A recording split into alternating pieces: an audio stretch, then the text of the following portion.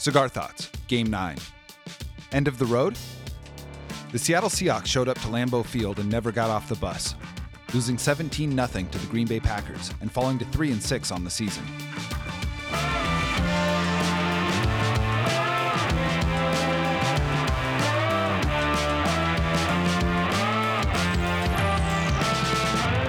I'm Jackson Bevins, and this is Cigar Thoughts. Anytime the Seahawks and Packers play, the bulk of the conversation is going to revolve around their two Hall of Fame quarterbacks, but perhaps never more so than going into this matchup. With Russell Wilson miraculously recovering from his finger injury in half the proposed time, and Aaron Rodgers coming back after a self-imposed free-thinking hiatus, the two highest-rated passers in NFL history were set for another showdown. But instead of reestablishing their presences via high-flying attacks, their teams slogged around the middle of the field for the first three quarters, with neither seeming inclined to score. Seattle came in off a win with their backup quarterback, hoping it signaled a change in direction after a miserable start to their season.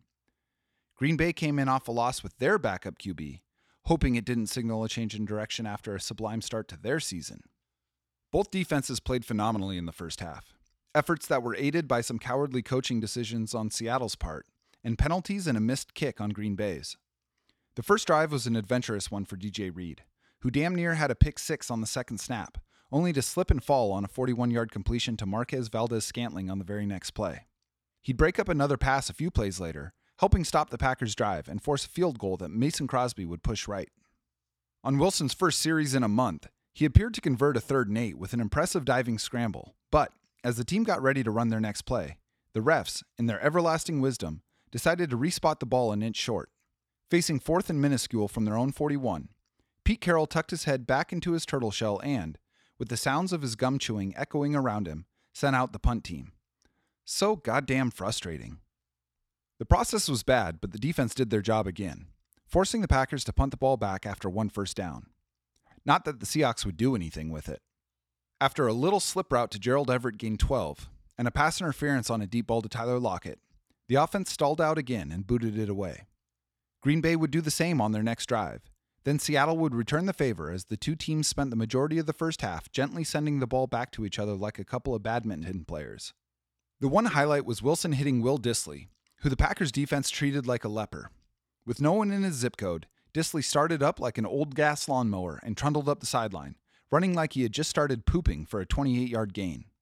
The Packers would carve out one more sustained drive in the first half and knock a short field goal through the uprights for a 3-0 lead.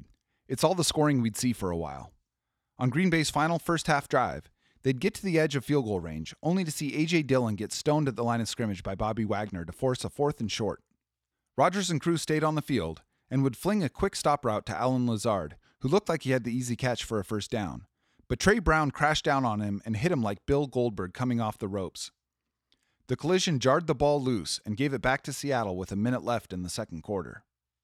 With one last chance to score before the break, Wilson finally found his rhythm. He hit DK Metcalf for the first time to get a yard, then scrambled for 4 before hitting Everett for 9 more. Then it was an out route to Metcalf, who made an insane toe-dragging catch on the sideline to get his team in field goal range. On the next play, however, Damian Lewis got called for a phantom hold, knocking them out of range and forcing them to settle for an unsuccessful Hail Mary attempt. 3-0 at the break. The third quarter was scoreless, but it didn't look like it would be.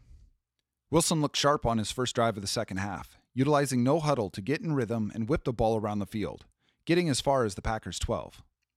That's as close as they'd get all game, sadly, as Wilson, on 3rd down, forced a ball towards Metcalf in the end zone that hit Kevin King right between the numbers for an interception. Green Bay responded with a long drive of their own, pushing it all the way down to Seattle's 15 before Rodgers made the same mistake Wilson did.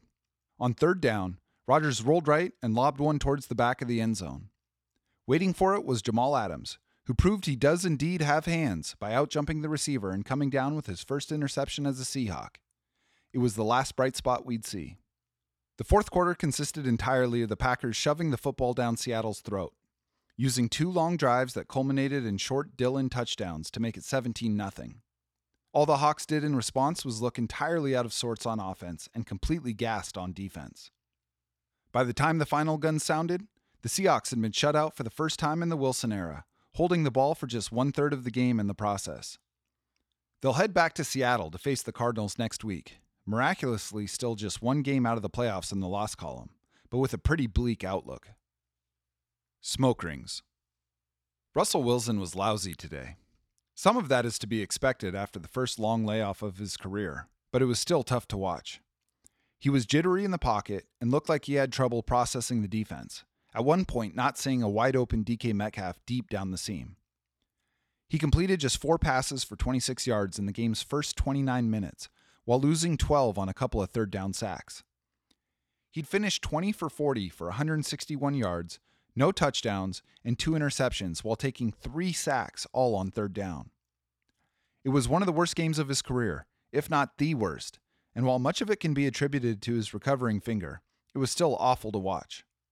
In a season that feels like a referendum on his future in Seattle, this was about the worst outcome imaginable short of another injury. Tough to find a bright spot either in this game or looking forward. I'll begrudgingly give him a pass today, but more than his hand, it was his decision-making that killed me. The running game didn't do much either, getting just 43 yards on 11 handoffs. The bottom line was boosted by Russ's 33 yards on the ground, but aside from a 10-yard Alex Collins run, there wasn't much to speak of in this regard. The receivers stunk today. Granted, Wilson missed them on a number of throws, but DK dropped a couple balls and Tyler Lockett was completely invisible. Seattle's 2 Pro Bowl pass catchers combined for 5 catches and 49 yards on 16 targets. Yuck. Gerald Everett was the one bright spot, hauling in all 8 targets for 63 yards. Great to see him featured today, and I hope there's more of that in the future. D. Eskridge came back for 1 predictable jet sweep for -4 yards. Just no creativity, again. The defense is simply much better with DJ Reed, Trey Brown, and Ryan Neal on the field. Each of them had big pass breakups in the first half, with Reed knocking one away in the end zone and nearly snagging a pick 6. Ryan Neal batted away a deep ball, and Trey Brown exploded through a receiver to ruin a 4th down pass. Between that and the usual excellence from Quandre Diggs, they held Aaron Rodgers to 0 touchdowns and a pedestrian passer rating of 75.5. I got no issues with the defense today. Jamal Adams had his best game of the season. In addition to his pick, he flew around at every level of the field, recording 11 tackles and harassing Rodgers throughout. They finally started moving him all over the place, forcing the opposing offense to guess a little for the first time all season. I thought Jordan Brooks was excellent today, recording a game-high 13 tackles and providing some excellent coverage. He had some rough games back when the whole defense was struggling, but he's been really good over the last month. Bobby Wagner had 8 tackles as well, including 2 impressive short yardage stops. Ultimately, however, spending 40 minutes on the field against a great offense proved too much to handle. I've given this team a lot of grief for their penchant for dropping defensive linemen into coverage, and for good reason, because they've been burned on it so many times. Today, however, they did it exquisitely, taking away a number of the quick passes that Aaron Rodgers has feasted on over the years. More than anything, though, the defense tackled exquisitely. They were amazing in short yardage situations and excellent in the open field. Really encouraging to see. Michael Dixon was a shining light in this one, averaging 46 yards per punt and pinning 4 of his 6 kicks inside the 10-yard line. The refs sucked. A lot. But that's not why Seattle lost. We can bitch about it in the comments, and justifiably so. But this was just a bad offensive performance, and I can't really see how Seattle wins, even without the questionable calls. It's time for Pete Carroll to go.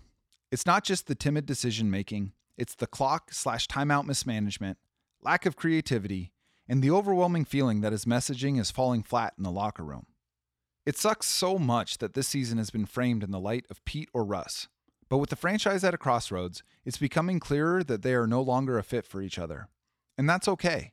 A decade run with the same QB head coach combo is rare, and these relationships don't last forever. You all know how I feel about which side of the 32-year-old QB versus the 70-year-old head coach I fall on, and my position continues to strengthen. If these two can't coexist beyond this season, it's a pretty easy call for me. What remains to be seen is how Jody Allen feels about it. That said, Russ was really bad today. It's just that a bad performance from him is far more of an outlier these days than a bad performance from Pete is.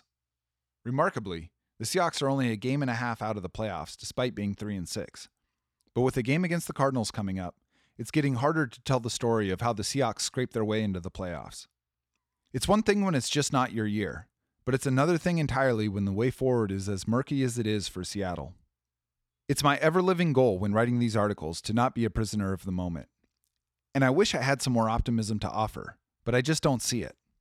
I guess it's encouraging to have the defense playing so well, but I'm tired of playing for short-game, low-scoring contests that the Seahawks somehow pull out of the fire. In a way, this is the kind of team Pete Carroll wants. It's just not the kind I want. Maybe I'll feel differently after sitting on this one for a bit, but I'm not holding my breath.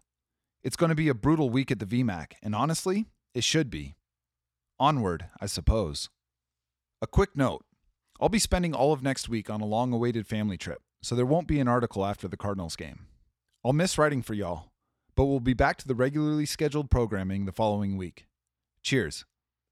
I got a chance to smoke one of my favorite cigars in the world today, a Winston Churchill Late Hour by Davidoff. I don't typically reach for darker cigars, but this one is so smooth and so flavorful that it felt much lighter.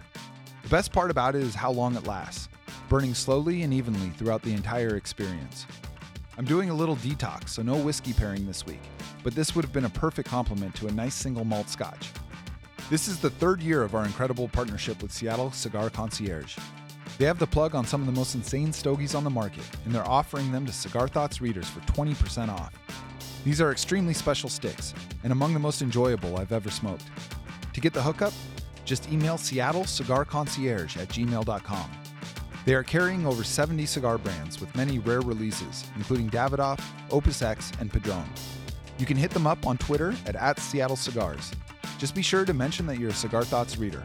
Many of you have taken advantage of this incredible opportunity, and for those who have always wondered what elite cigars are like, this is the best chance you'll get to step into that world.